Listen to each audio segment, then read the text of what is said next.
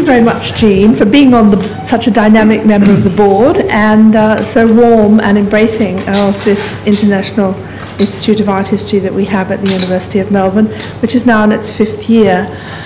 We had Gerard Vaughan as a fellow in between being director of the National Gallery of Victoria and the National Gallery of Australia, and he was with us for 2.5 years. He did an extraordinary amount of teaching in our museology and curatorship courses, but he also was engaged in research about collecting in contemporary Australia, which will result in a book, and we hope to have a whole series of conversations between the foremost contemporary collectors in Australia and art historians and commentators in the second semester. And he will produce this great book. He was a graduate of the University of Melbourne, and he's always been very deeply involved in the history of collecting from colonial periods until present-day Australia. At the National Gallery of Australia, he has many new ideas for his policies there. I know a tiny bit about them, but not very much. He was a very wonderful colleague in Melbourne, and we hope that he'll come back to us should he not stay in Canberra forever. And I should perhaps mention that he convened a conference on heritage, international heritage, and it really made you rethink the fabric of Australian architecture and the city that you lived in. And Andrew Andersons was one of our keynote speakers. He's here tonight. And he daringly proposed this idea that in Sydney, building controls in the CBD of large buildings is much more efficiently managed than in Melbourne. And he did it so well that we all believed him, which was... Anyway, Gerard this was a wonderful conference that went on for a long time. And at the beginning I thought, it's going to be too long, but it somehow that had you on your seat and mesmerised by the whole thing. So I won't go on talking more about Gerard's virtues, which will be well known to many of you, and we'll ask you to welcome Gerard Vaughan to talk about his new plans for the NGA in Canberra. Thank you. Well, Janie, thank you very much for those generous introductory remarks, and thank you, Jean, too, for yours and for your hospitality tonight. I'm really pleased to be here. I know it's common to sort of say, well, people are asked when they come into some new role, whatever it might be, often a political role, give a kind of report on 100 days. So that's what, in fact, I've been at the NGA now for 142 days or something like that. It doesn't matter. It's close enough. But look, it's obvious that I've been getting to know the institution, getting to know the team, the cast of players, and thinking very much about my initial ideas before I arrived there as to how new directions in which the NGA might go, because naturally any job interview that anyone goes for, the first question once you get over the sort of the formalities and whatever is, well, how would you change things? What new directions would you take the organisation in? And under Ron Radford, who's a great friend of mine, he's been a very careful steward of the NGA. All sorts of new things have happened, all sorts of new developments. And including, of course, stage one of the new wing, designed again by Andrew Andersons for the Indigenous collection. So many innovations, but it's now my turn to sort of step up and to think about what I would like to do. And obviously, for me, it's very much a collaborative process. Long meetings with the senior executive team, with the senior curators, and then with all the managers at the different levels down, debating all of these issues and trying to get sort of the views of everybody in the organisation as to new ways we might go about the business of the National Gallery of Australia. And obviously, right up front, the first thing that any director has to do coming in is take a look at the exhibitions program and decide whether or not it's one you're going to sort of back and buy into. Ron was very smart. He decided he didn't want to burden his successor with a very detailed exhibitions program going on over several years, which is fair enough. I'm very pleased about that. It just means there's a lot of work to do very quickly. That's okay. We're getting on with it. In terms of the summer shows, some very interesting discussions going on. Watch this space. But once we get a few years out, it's a bit clearer, and there's going to be some terrific things coming in. And of course, things like acquisitions policy. And again, I think from my perspective, we need to have some new thinking about acquisitions at the NGA. And when I was director of the National Gallery of Victoria, we often had debates with the curators about, well, should we buy this or that? How broadly should you go? How many layers down? Should you have every artist who is working professionally and who has an exhibitions history or not? And quite often I used to find myself saying to the curators, I don't think this one's for us. It's more an NGA kind of thing. Implicit in that statement, of course, was the view that perhaps the National Collection in Canberra should be more encyclopedic. You know, an equivalent perhaps of the National Library, which acquires one copy of every book published in Australia. Now, we can't have one work by every artist who exhibits professionally, and that for me is a big issue. I believe, and I don't mind saying this, looking back at the statistics over recent years, I have to say I think that the NGA is buying too much. I think we have to slow the rate of acquisition. But what I've said to the curators is this: we will now really only seek great masterpieces, things that will be quite transforming. That, you know, prima facie, we'd want them to be on view, you know, right from day one. But I guarantee you this, if we slow down the rate of purchase, I will work with you to spend far, far more money than we've ever spent. So that's not a bad deal. So we'll see where it takes us. But I think, you know, I do think that, you know, we are building now, extending the storage facility out at Hume, and we can't go on extending indefinitely. I think there are going to have to be some changes. And I'm often asked this by journalists. I actually believe in deaccessioning. I think that large collections should deaccession, and they should have the right to make decisions about things that are perhaps no longer relevant, or the opportunity to buy better examples of an artist's work and to let certain things go. It's a tough one. And it can't just be about personal taste. There's got to be a set of principles that guide it, because you cannot get it wrong. And that the worst thing that could ever happen is for, in a moment of enthusiasm or lack of enthusiasm, as taste changes, to let things go that the next generation or generations later will greatly admire. And that happened at the NGV, of course, when in the 1940s, Darrell Lindsay was implacably, who's a great director, by the way, except on this issue, he was implacably opposed to everything Victorian and said that anything Victorian was showed no taste, there was no interest in it. The market, of course, was rock bottom. You could buy anything you wanted. You know, you could buy a major Frederick Leighton for £100 in the 1940s and 50s. And many things that went then we would dearly love to have back. And occasionally when I was at the NGV, the opportunity presented itself. So but I have come in, so far as the council of the NGA is concerned, as every new director must, with an agenda for change. And of course, one of the first things I looked at was the planning process, because I've mentioned phase one, this wonderful new building by Andrew Anderson's for the Indigenous collections, and of course I inherited from Ron some very good plans for the next phase of that, stage 2, which will be an extremely large space for the non-Indigenous Australian collections.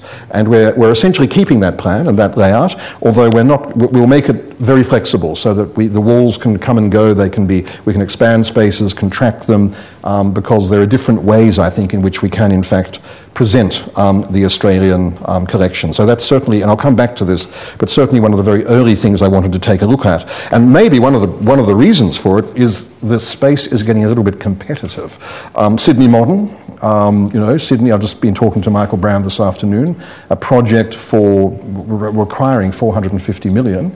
I'm told that the NGV, certainly I was asked by my council or board in Melbourne when I was still at the NGV to draw up a plan. That plan's got bigger and more ambitious, which is a good thing, but I think it's going to be even more than the sum total for the cost of Sydney Modern. It means that our thinking, about the Canberra project, which will actually double the size of the existing buildings, looks rather modest. So it's going to be a no-brainer. I mean, it's very easy to find funding for. Not all that modest, by the way, but more modest than Sydney and Melbourne. So as I said, it's been very much for me a matter of sizing everything up and looking at the big issues. And I suppose the elephant in the room is one I better confront right up front, and that is the Asian provenance problem, which has been a big community concern. There's been a lot of press about it, and I think you know, or many of you who've been reading The Australian in particular, which has taken a particular interest in these subjects. We're doing a number of things. We have created a provenance research project, Every one of the 5,000 works in the Asian collection is being reviewed, the provenance trail. But we've started with the 54 fairly recently acquired Indian antiquities and those that have cost the most money, because that is where the greatest problems will lie. You know the story of the Dancing Shiva, which has gone back. We've now, and we published this recently, we have a new deal with the dealer in New York who supplied the huge seated Buddha, and the purchase price has been refunded to us. Title has reverted to the dealer, but on condition the dealer has made a firm commitment that she will donate that work to India. So I think that's a bit of a win-win situation. And the other thing is that as we go through this process, and there will be at the end of it enormous numbers of what we call in the business orphan objects, we'll never know where they came from, when they left the country of origin. We'll simply never know. And that's where Michael Brand has been very helpful, because he had to deal with those issues at the Getty, negotiating with the governments of Turkey, Greece, Italy, and I think that Michael led the world, really, when he was at the Getty, in new, fresh, and very positive ways in which these issues can be confronted and dealt with. So I'm hoping that we can take some of that learning to our discussions in due course with the government of India and others. So, what I suppose my first sort of thinking was, well, what really is the idea and the purpose of a national gallery of art? That is in Canberra. I suppose before that we should ask the question, what's the point of a capital called Canberra, where it is, but I won't go into that. But it does, the idea for Canberra, like Washington DC, Ottawa, Brasilia, these sort of invented capitals, was that they should also have great national institutions, and the gallery was a while in coming. The library obviously was crucially important, National Archives, all those things you would expect, and of course later, after the gallery, the new National Museum of Australia. So what is it for? Well, thinking about that, I suppose any director of any museum of art or any museum thinks about money a great deal of the time, because there's never enough of it. But you can say, well, look, here the annual grant from the federal government to the NGA is almost the equivalent of the annual grant from the state government of Victoria to the NGV, which has 2 buildings, and of course servicing a city of about 4.25 million and more around. And the NGV, the visitors have been creeping up. I think it was between 1.6 and 1.7 million a year when I left 2.5, 3 years ago. It's now getting very close to 2 million. And it always depends upon the big exhibitions and how well they do and how many people come to them. Look at Canberra, 350,000, although you've got the region, of course, around Canberra, which has a lot of people, and you just have to do a very crude, primitive mathematical division, the number of visitors into the government grant, and you'll have to accept, inevitably, the cost per visitor to someone who comes to the National Gallery of Australia in Canberra is higher. And it's going to cost them a lot more in any case, because, many people just have the NGA on their tour. A family coming to the National Capital will go to the War Memorial, they'll go to Parliament House, they'll drop into the gallery, they might have an hour for the gallery. What do they want to see? Well, we do know a bit about this. They want to see Blue Poles, they want to see Sidney Nolan's Ned Kelly series and various other things. So there are the quick visitors looking for the national icons, if I can call it that. So there are a whole lot of different motivations. But if somebody comes from Melbourne especially to see a big exhibition, very often it's not just the $25 to buy your ticket to get into the exhibition. You've got to buy your air ticket to get to Canberra, get back. You might decide to stay overnight. You pay for a hotel room, you go out to dinner, you pay for breakfast. In other words, the cost of coming to an event, an exhibition at the NGA in Canberra can be very high. And the NGA's annual numbers are really very good when you think about those inhibitions and those issues. Average about 800,000. Some years it goes down a bit. And the last year it's actually gone up. It's pushed closer to 1 million because of that coincidence of 2 very significant exhibitions, the Turner exhibition from the Tate and, of course, the Incas exhibition. And there's really no point in the NGA trying to behave like a state gallery. There's just no point. The issues are different. And I have to say this, and I'm very pleased about it, the pressure from government and from bureaucrats in Canberra is a different kind of pressure. There is not that obsession with numbers, your KPIs. If you had so many last year, you must increase it by between 5 and 10%, and that goes on and on and on.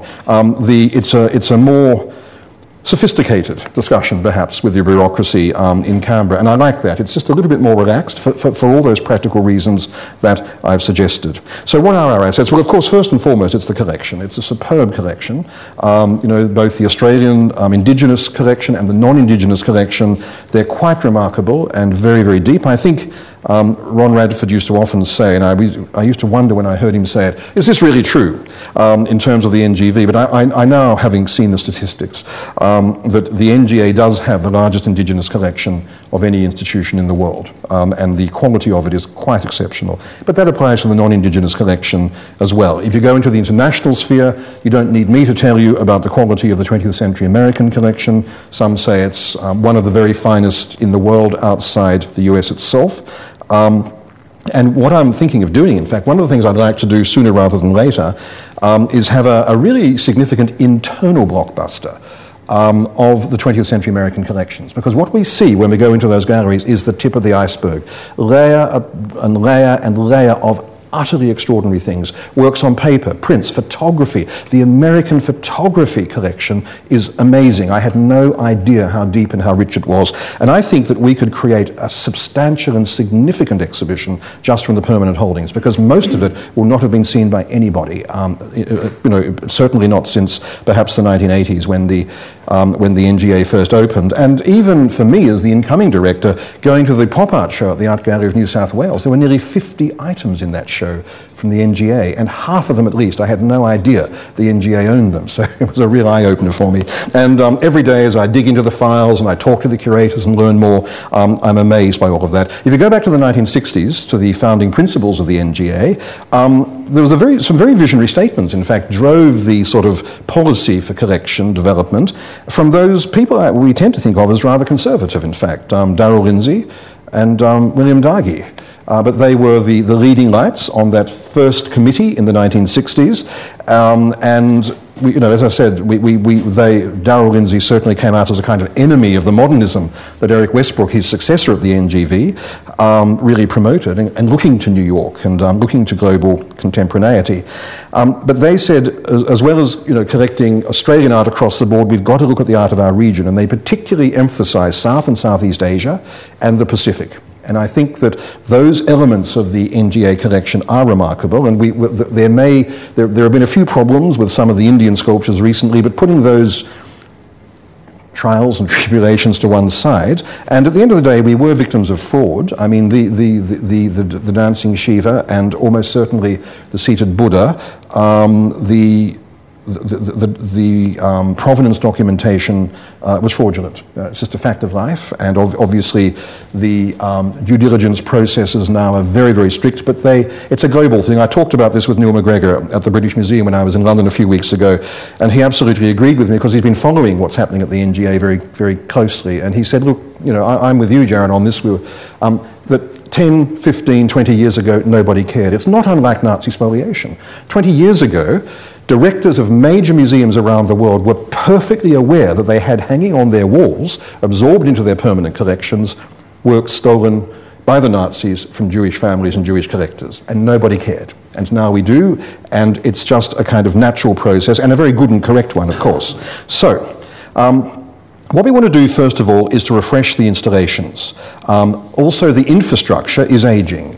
It was, state-of-the-art when it opened in 1982. We all poured in and were amazed by it, and there was this amazing sense of energy and activity that the NGA had, but it's all sort of quietened down a bit.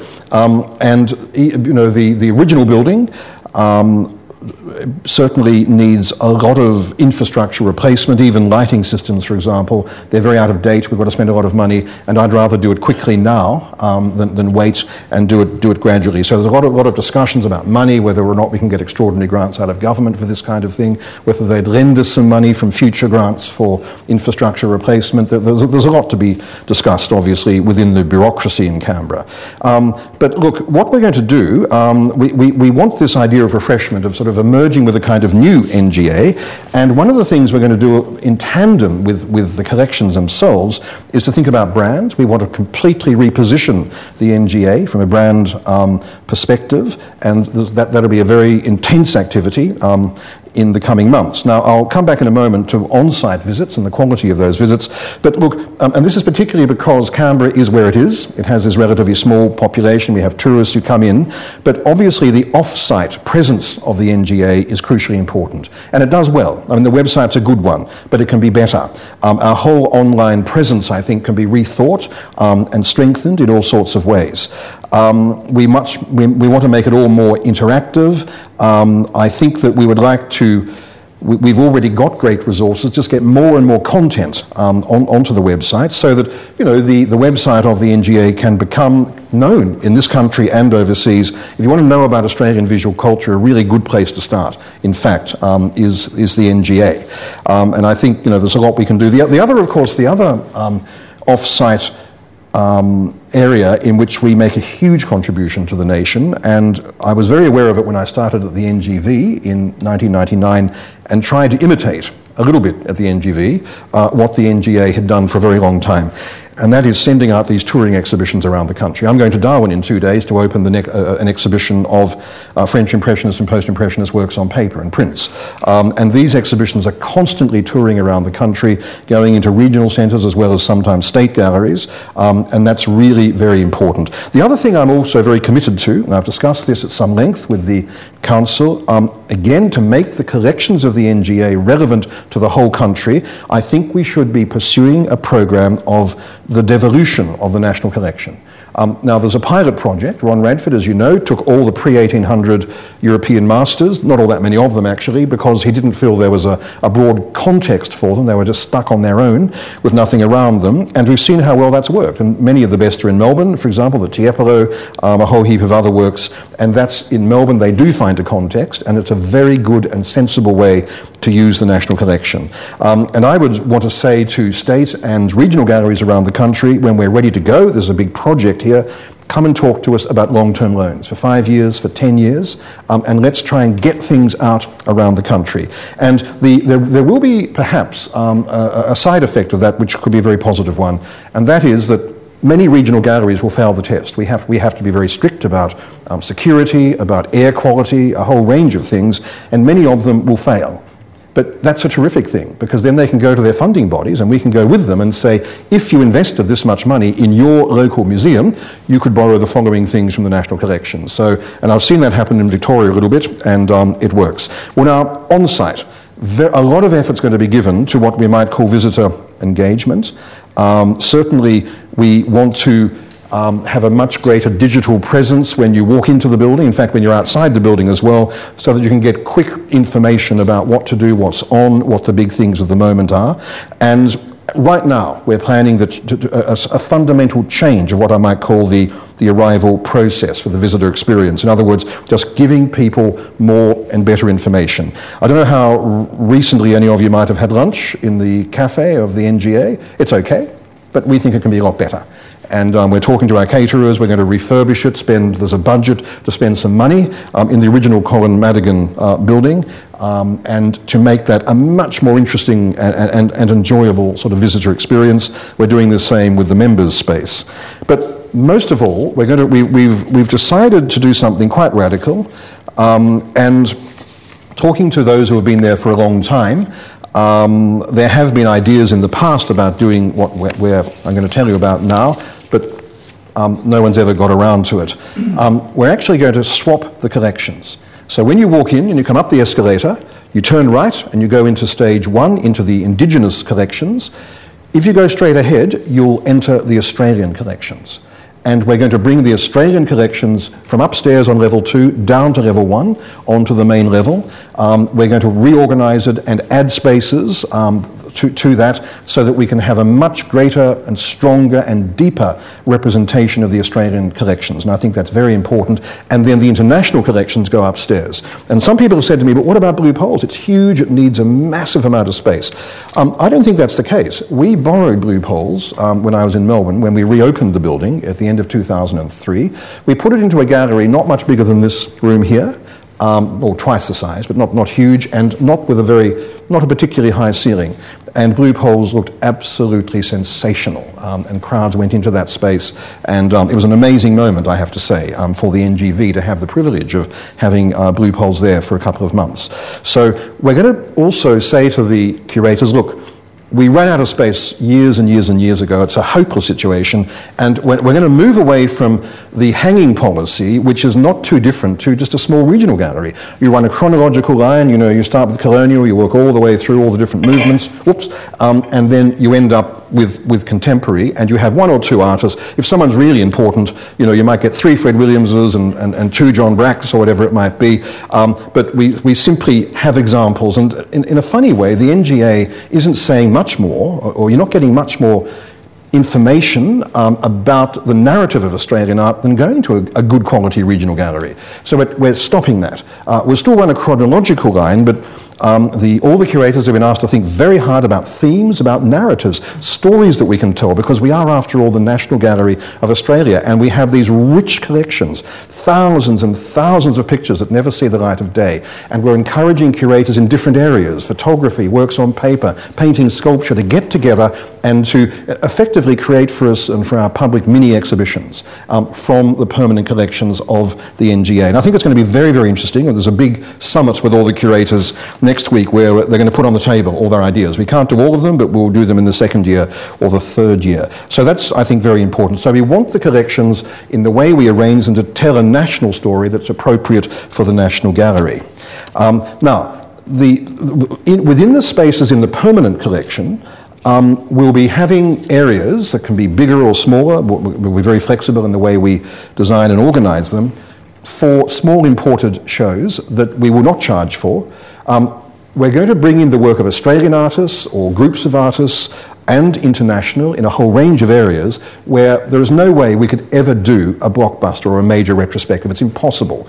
But if we can't do that, let's bring in a dozen works by individual artists of great international importance so that we can show our visitors and show the Australian public, give them a glimpse of it at least, as to what the big issues are in terms of the practice of those artists. And I think that really is very important. Those works will have to be borrowed from collectors and institutions around the world, and we've already started discussions about that, and there are some quite interesting...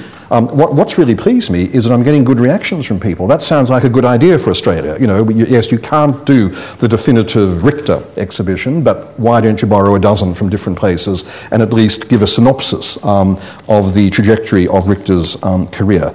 The rhythm of exhibitions is important. We'll continue to have a big summer blockbuster, but I think that, and I'm on record as saying this quite often when I'm asked by journalists, blockbusters will get smaller by definition.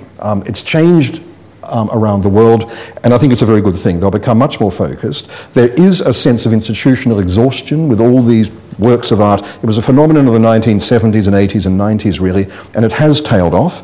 And I'm always, I think of the Velázquez exhibition at the London National Gallery. There are only 40 paintings in that exhibition, and yet it turned into the most visited exhibition in the entire history of the London National Gallery. So as long as it's well curated, well thought through, there's a theme, a thesis, I think we can do it. In the winter, in the middle of the year, we're going to have a major Australian or relevant international exhibition, which may or may not be a pay exhibition. We had the Arthur Boyd show last year. Coming up in June, July, we're going to have the Sepik River exhibition. This is going to be sensational. You mustn't miss it. Things are coming from around the world, from Papua New Guinea, as well as our own collections. And I think it will really blow you away. It's going to be, I can't wait for that show to open. And then next year, in 2016, in that slot, of course, we're going to have Anna Gray's great magnum opus, the Tom Roberts retrospective. And that really will be a major Australian retrospective. And there'll be other smaller shows sort of interspersed all over the place. So what we're hoping that will come from this is a sense of energy and change, and encouraging our audiences, people who visit, to see it all with fresh eyes. In other words, I've overheard it myself since I've been at the NGA, and I used to hear it at the NGV. People come in for a temporary exhibition and you hear them having a chat. What are we going to do now when they come out of the exhibition? Oh no, we don't need to see the permanent collection, we've already seen that. And it never seems to change. I mean, we want the permanent hang to change all the time. There'll be a new focus on contemporary art, and we're creating a new department of contemporary art. It's rather rather extraordinary that the NGA does not have one. In other words, we have 7 departments, and the remit of of each of those 7 departments is to collect from wherever it begins, if it's the history of photography, back in the 1840s, right up to the present. That's fine, but we now need a new focus on global contemporaneity, and we're going to get it. So in a couple of weeks, we'll be advertising for a new senior curator of global visual practice. It'll be Australian and the rest of the world, and we'll see where that takes us. The other post we'll be advertising, in fact, this weekend, I think, coming up, we are recreating a post of Deputy Director. It's going to be a little bit different to most institutions that have a deputy director. It's either someone who looks after the curatorial side or someone who does finance and general admin. This is much more just dividing the director in two so that we can move quickly. There's a lot we're going to have to get through and a lot we're going to have to do. So it'll be a kind of the alter ego of the director with special, obviously there will be direct reports as well, and they may well include, finance and whatever, but just so that we can really keep the directorate moving quickly in a very, very focused way. The NGA contemporary space, of course, down by Lake Burley Griffin, that's a very small space. It is a temporary contemporary space. It's just got a little snapshot at the moment of some of the recent acquisitions of Australian contemporary art, which is good, of course, but once we get our new senior curator of contemporary art in place, the brief is going to be, that's fine, once a year for a month or two you can do that, a snapshot of recent acquisitions, but we want you to fill this space with a changing exhibitions of young artists in particular, who will do installations, groups of artists, performance, whatever it is, but we want it to be very sort of edgy, and hopefully to sort of get a whole new audience in Canberra, because there are a lot of students in Canberra, and at the moment I don't think that the NGA is quite giving. I mean, do you know about, well, we keep hearing about hipster culture. I'm not sure about hipster culture. It's the word that's out there apparently. But I think that we can sort of make, if we get it right, we can make the NGA a place where young people will want to come. From Canberra and the surrounding region. We've got to start collecting contemporary Asian art, much more than we have. We've got some good things, and I know that Jean and Brian, for example, have gifted some wonderful things, and they'll be coming out again.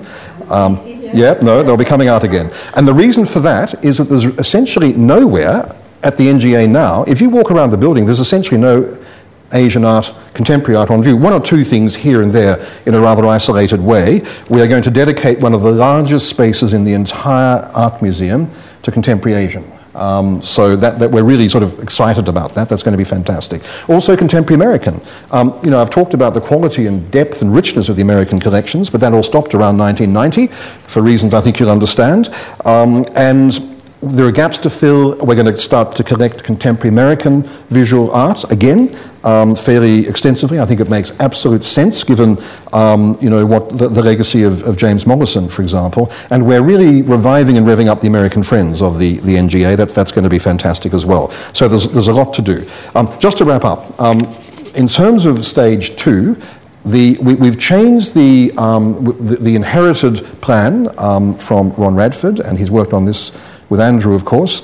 We're making it a little bit larger. I've mentioned that before. Most of the space will be for the Australian collections, but we're going to add another floor above with more than 2,000 square metres for global contemporary art. So the new curators and the new department will actually have some serious space in which to display the collections. And we're also sort of rethinking the building, and rather than saying, well, we're going to think about this as a suite of rooms that you approach internally, and you only think about it as an internal space, we want the building to be a significant building.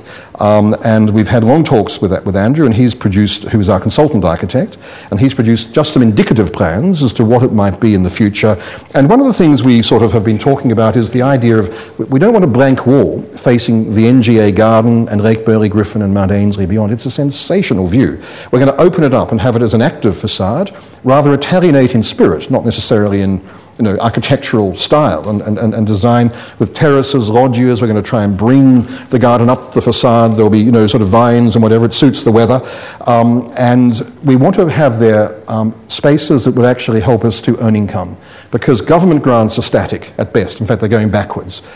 We know that at the moment, that between 35 and 40% of the gross revenues any year of the NGA are not the government grant. I mean, they are earned incomes from entrepreneurial activities, from running the shops, from hiring out the Gandil Hall, whatever it might be, from running the cafe and whatever. And we're going to have really fabulous facilities there. So it's a place for people to come in Canberra. If the Prime Minister has a big sort of political conference and has 800 visitors from around the world, they can have their cocktail party and dinner there. So we've got to think of ways in which we can make this a building, a kind of, as well as a fabulous art museum with wonderful spaces, an aspect of it, a part of it that will actually earn income for us. And my last comment is very much about Ron Radford's idea of when the new building comes and this great new space for the Australian collections, thinking of it or creating a sense of a centre for the study of Australian art. And that's something that I embrace.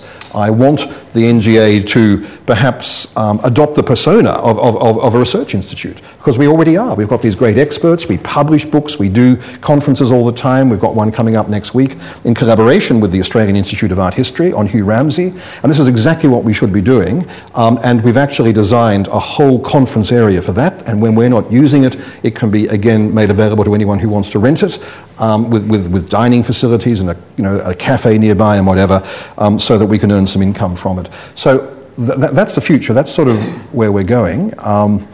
Everything depends upon money, doesn't it? And as I said, the space for huge new museum developments is a rather crowded one at present, but our plan is a good one. I think it's suitable for the NGA. It fits with the persona of the NGA, and we'll just quietly pursue it. I'm not prepared to suggest when it might come on stream. I mean, even if it were funded tomorrow, it would probably take 5 years from that moment to opening the doors. So any time between 5 and 10 years from now, perhaps. I hope it's, so do you, Andrew, I hope it's sooner rather than later.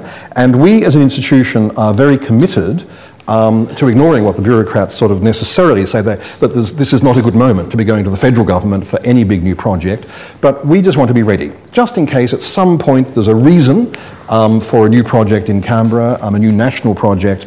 We'll have something that we can sort of show and say, well, this really is an important project for the nation, and it's one that we can get moving on. But these are tough times when it comes to finance. But as I said, increasingly we're going to be relying on our own money, the money we earn, and that's a very important part. Thank you.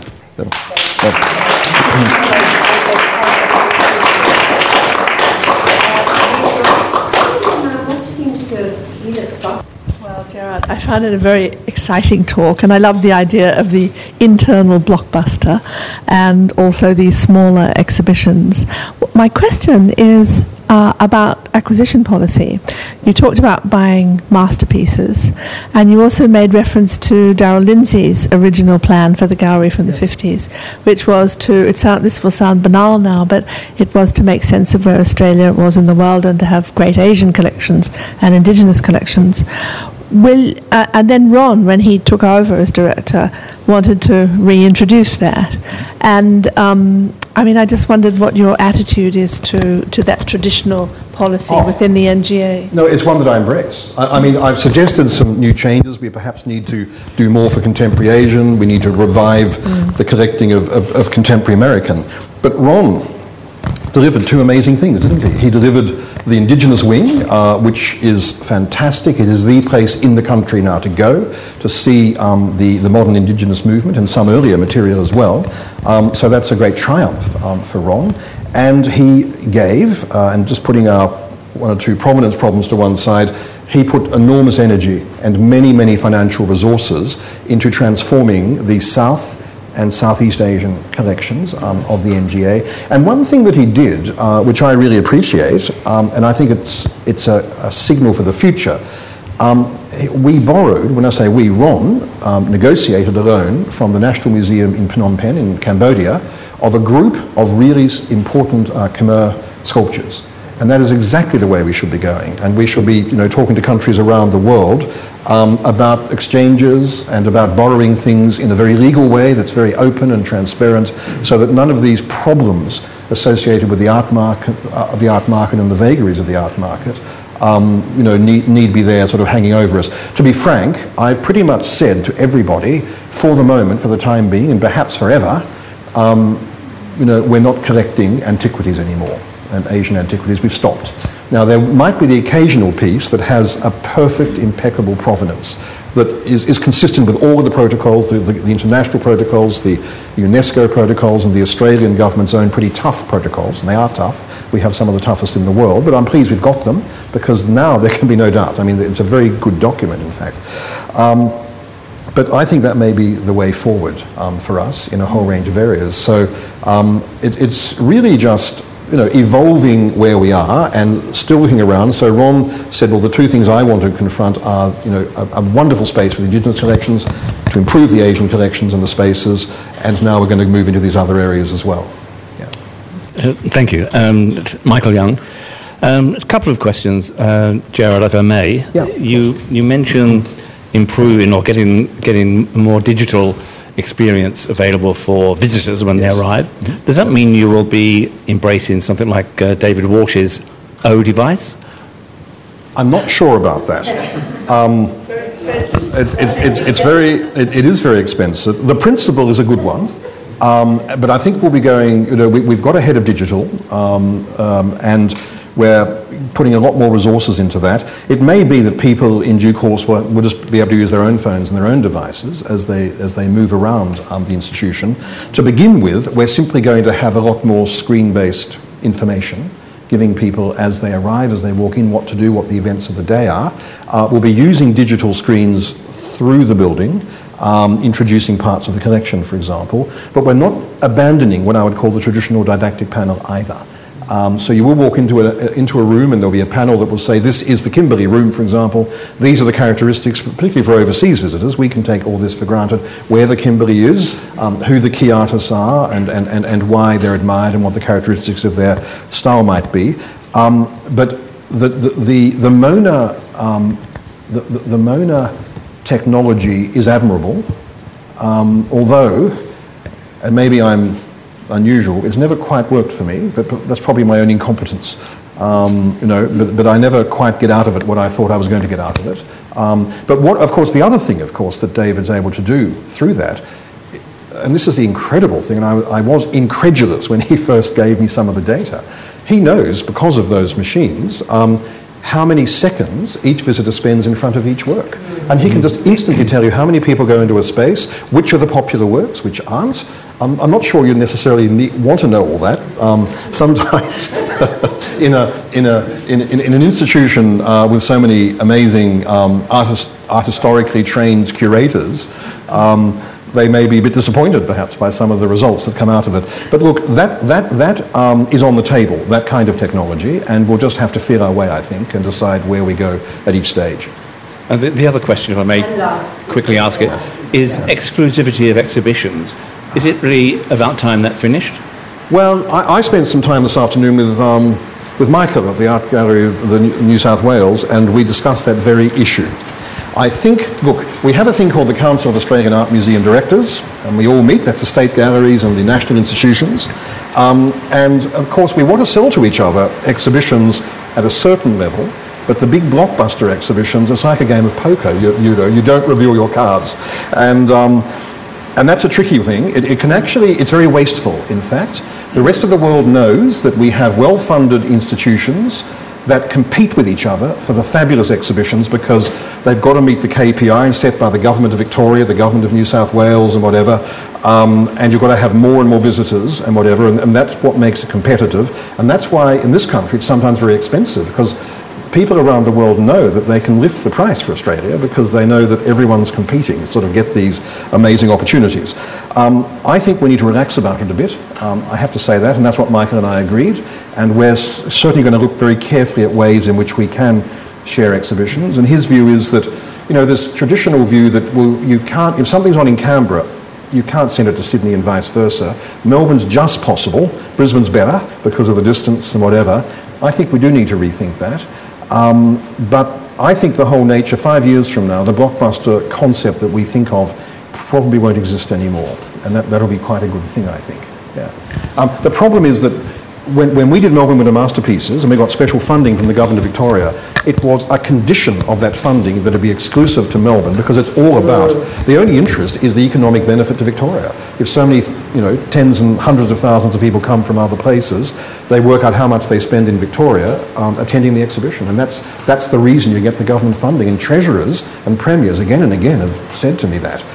We're funding you for the economic benefit. I mean, just make sure it's a good show, Could I ask you, slightly extended from what colleagues have asked you, where you see what would be described as museum politique or something, museum policy, domestically is fitting into a completely reconfigurated map of relations between big museums internationally?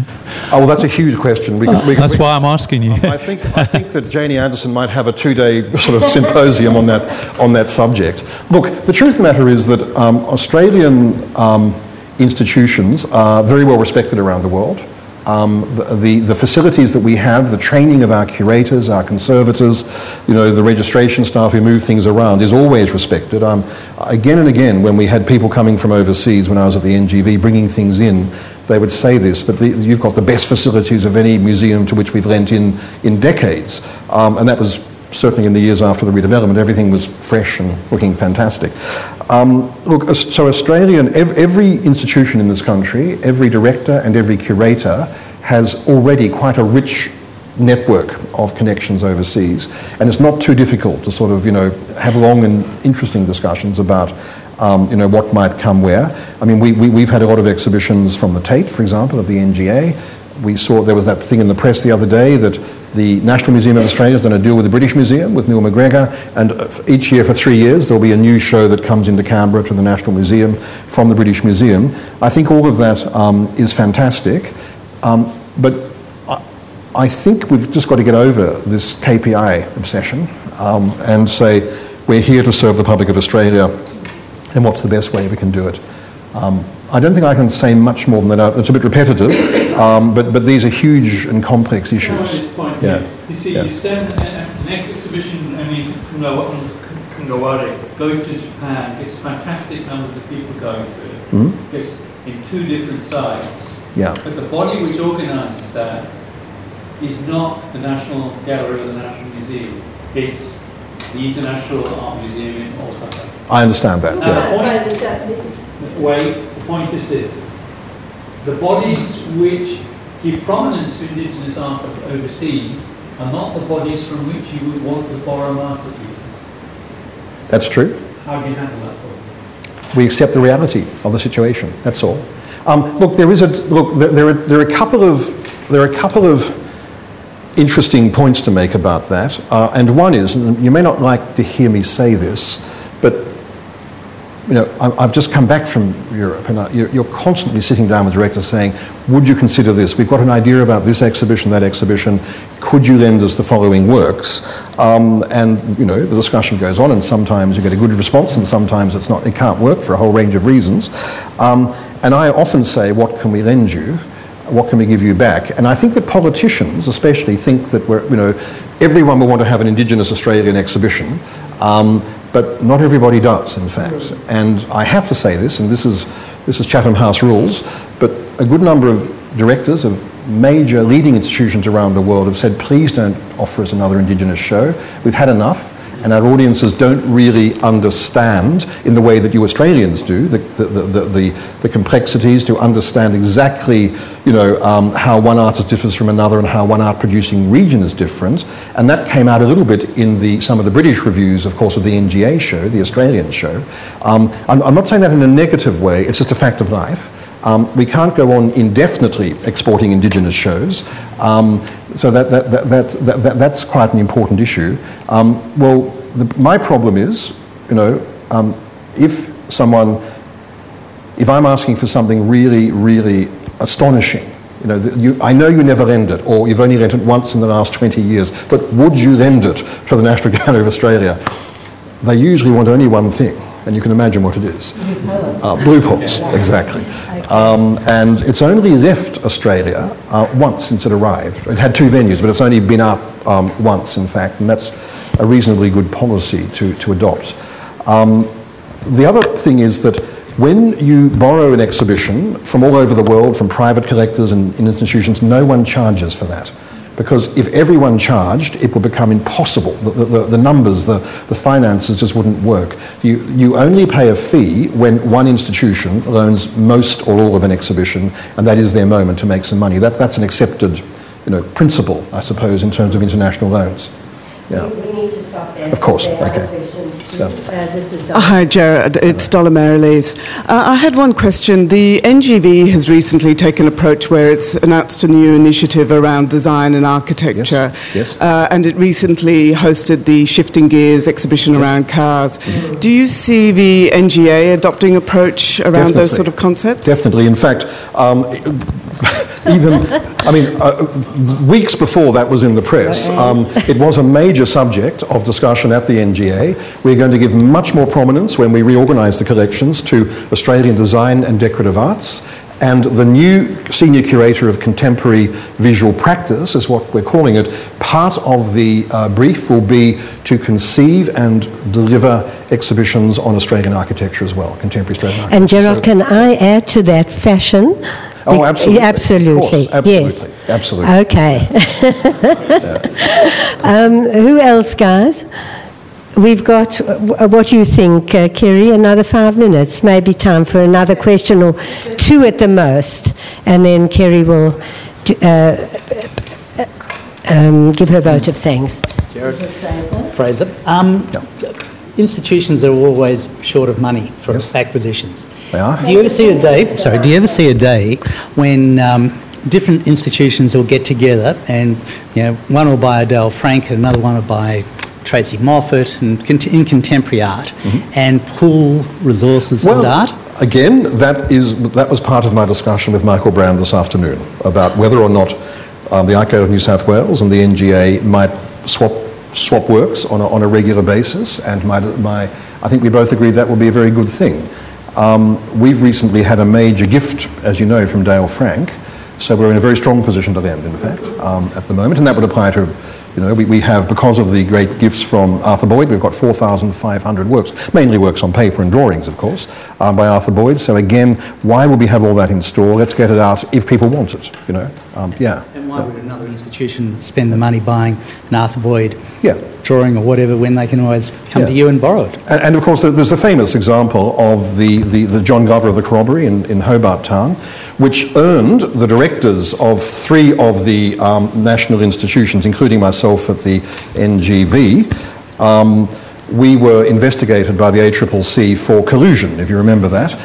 When I'm at a boardroom lunch with a lot of businessmen, I say that because they're really interested in someone who's been investigated for collusion.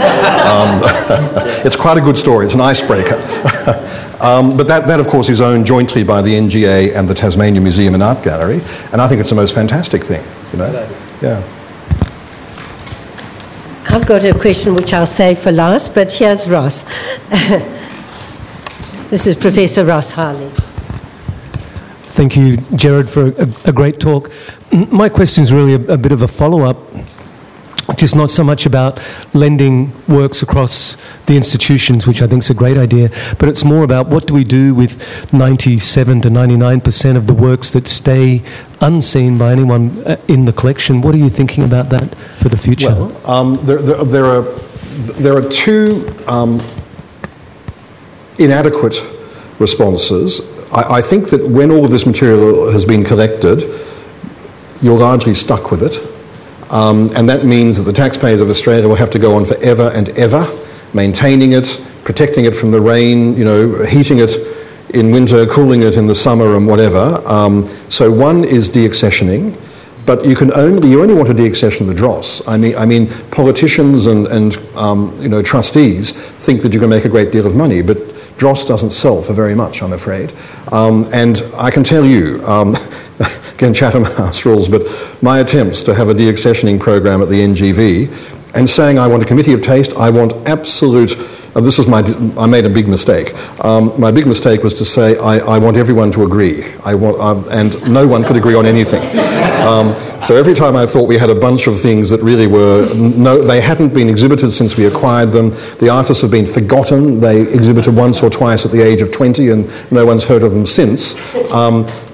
there would be one junior curator who could imagine it might be useful at an exhibition in the future or whatever. So I think maybe one needs to be a little bit more dictatorial if one's going to get something like that through. That's you know, one of the obvious ones, and the other is what I said to loan things, but that will only be a tiny fraction of the collection. The truth of the matter is that the national collection in these vast storage warehouses is 175, 180,000 accessioned items. We've got to stop it. And the good news is that we did a little graph recently, and because of the fact that Ron, bless him, and this was a really good thing that he did for me, in the first 3 months of the financial year, he spent 100% of the acquisition grant. And that was on the James Turrell, those installations. It was fantastic. One of the best decisions that any director could make. But it has allowed a bit of a discipline to be imposed because there literally is no money until the new financial year. And that's a good thing. We've slowed it down. The rate of acquisition in the last 3 or 4 months per month is about 10% of the same period the previous year. And that's a good thing. One of the hazards is not what you spend your money on, but what you don't spend your money on, the gifts. And we've got to get a lot tougher, but also kinder to say, we don't need this, we appreciate the offer, but we don't need it. It'll live in darkness on a rack forever. Why don't you keep it in your family and enjoy it? And most people respond fairly positively to that. But the principle that I like to get the curators to buy into is, don't take it because it's not going to cost you anything. It will actually cost the taxpayers something in terms of the tax rebate under the Cultural Gifts Program. But rather, if you had to buy it using your limited budget, would you make it a priority? And if the answer is yes, it would still be a priority, then let's take it. And if the answer is no, it's not going to be a priority, it's just good to have as a bit of backup, a little bit of extra depth, then we would prefer not to have it, in fact. I'm going to ask one more question and hand over to Kerry. And this relates to what you were talking about, the Contemporary Asian collection, which obviously is our area of interest, as most people in the room know. Nick Mitsovich, when he took over at the South Australian Museum, said he was very specifically going to concentrate not on China because, he wanted to divide and conquer and focus on areas that other people, comes a bit back to what Fraser was saying, areas that other people weren't focusing on. If you are looking at contemporary Asian art across the board, Gerard, that is going to be a very expensive business, as you know. So would it be a possible avenue, or would you contemplate the idea of choosing a few countries and, and focusing the countries like Vietnam and Cambodia and so on, where you can buy things at very modest prices now? No, look, you've made a very good point, Jean. And I'm not in a position to sort of really answer in an informed way. But it was always the case at the NGV. We would send groups of curators to China and they would come back utterly perplexed. There is so much to see, so much to absorb. At what point do we enter that market? And that will probably be the same case here. I think what you said is a good idea, particularly Vietnam, because we had the PM had a state dinner for the Prime Minister of Vietnam at the NGA last week. And I had to make some remarks, and I did say publicly that we want to start collecting more contemporary Vietnamese art. So, I mean, that is certainly one area. We do pretty well, in fact, in collecting the contemporary art of Papua New Guinea and the South Pacific, and that's really important. Yes, we've got the textile collection. And that's really what Ryan and I have added to, but not in textiles. Yeah. Look, it's a huge and complex issue. It's a task that we will give the incoming senior curator, and we'll sit down and work out a policy. But it's a good observation. Yeah, thank you. All right. The floor to Kerry, Deputy Director of the Institute of Art History. Hi, everyone. I think that's been... Is this working? Yeah. A great and illuminating talk, and before I go on to thank Gerard, it occurs to me that several of you in the room probably don't know anything about the Australian Institute of Art History. It was born out of the CIHA Conference, which is the International Art History Conference, which was held in Melbourne about 6 years ago, and the inaugural Australian and female director of that was Professor Janie Anderson, who previous to the role she's in now was the Herald Chair of Fine Arts for many years at the University of Melbourne. She's still based, as is the Institute, at the University of Melbourne. We have representatives on our board who are not all art historians. I'm not an art historian. I have a deep interest in visual and performing arts. But we've got representatives from the Art Gallery of New South Wales, the NGA, the MCA. We have people who've been deeply involved with the NGV. We have people who are business people who just have a passion for the arts, who have something to bring to the table. So we're not an academic board, but we're housed in the University of Melbourne. We are national, so we have representatives from all over Australia on a small board. And our goal is to shine a light on art history. And that doesn't mean dusty racks of old manuscripts and never-seen paintings. We're all about contemporaneity, and we're all about opening up the mysterious world of art history to younger people. We interact to a very large degree with both undergraduate and postgraduate students, scholars and fellows from all over the world. At any one time, we like to have 2 or 3 fellows who are visiting from compatible institutions throughout the world. And we have a strong interest in Asian scholars, and last year we had Thomas Gertens from the Getty in Los Angeles. We host forums on philanthropy, on conservation, on fraud, on heritage. We're very open. We take suggestions from anybody with an interest. It could be a member of the public might come to us and say, why don't you do something on Japanese gardens or Japanese art and gardens? And we would explore that at a board meeting in a very open and collaborative and very non-precious way. And speaking of non-precious hipsters, can I thank Gerard? And I think you can see a new wind is blowing through our institutions, not just at the NGA, but at the NGV and in South Australia, and at the MCA and Art Gallery of New South Wales, and a new interaction, I think, between directors that is more collaborative and less competitive. And that's just going to make art a hell of a lot more relevant to the average man in the street. The Institute of Art History is all about bringing art to people in an accessible and non-precious way. So could you please join me in thanking the accessible and non-precious Gerard Vaughan? Thank you very much. Thank you, Gerard. It was a great pleasure. Thank you. And with Jean on our board, we're very much looking forward to doing more up here in Sydney. We do rotate our board meetings, and this is the first function we've done with SCAF, and it will be the first of what we hope will be at least once or twice a year, and maybe even something on a more semi-permanent basis.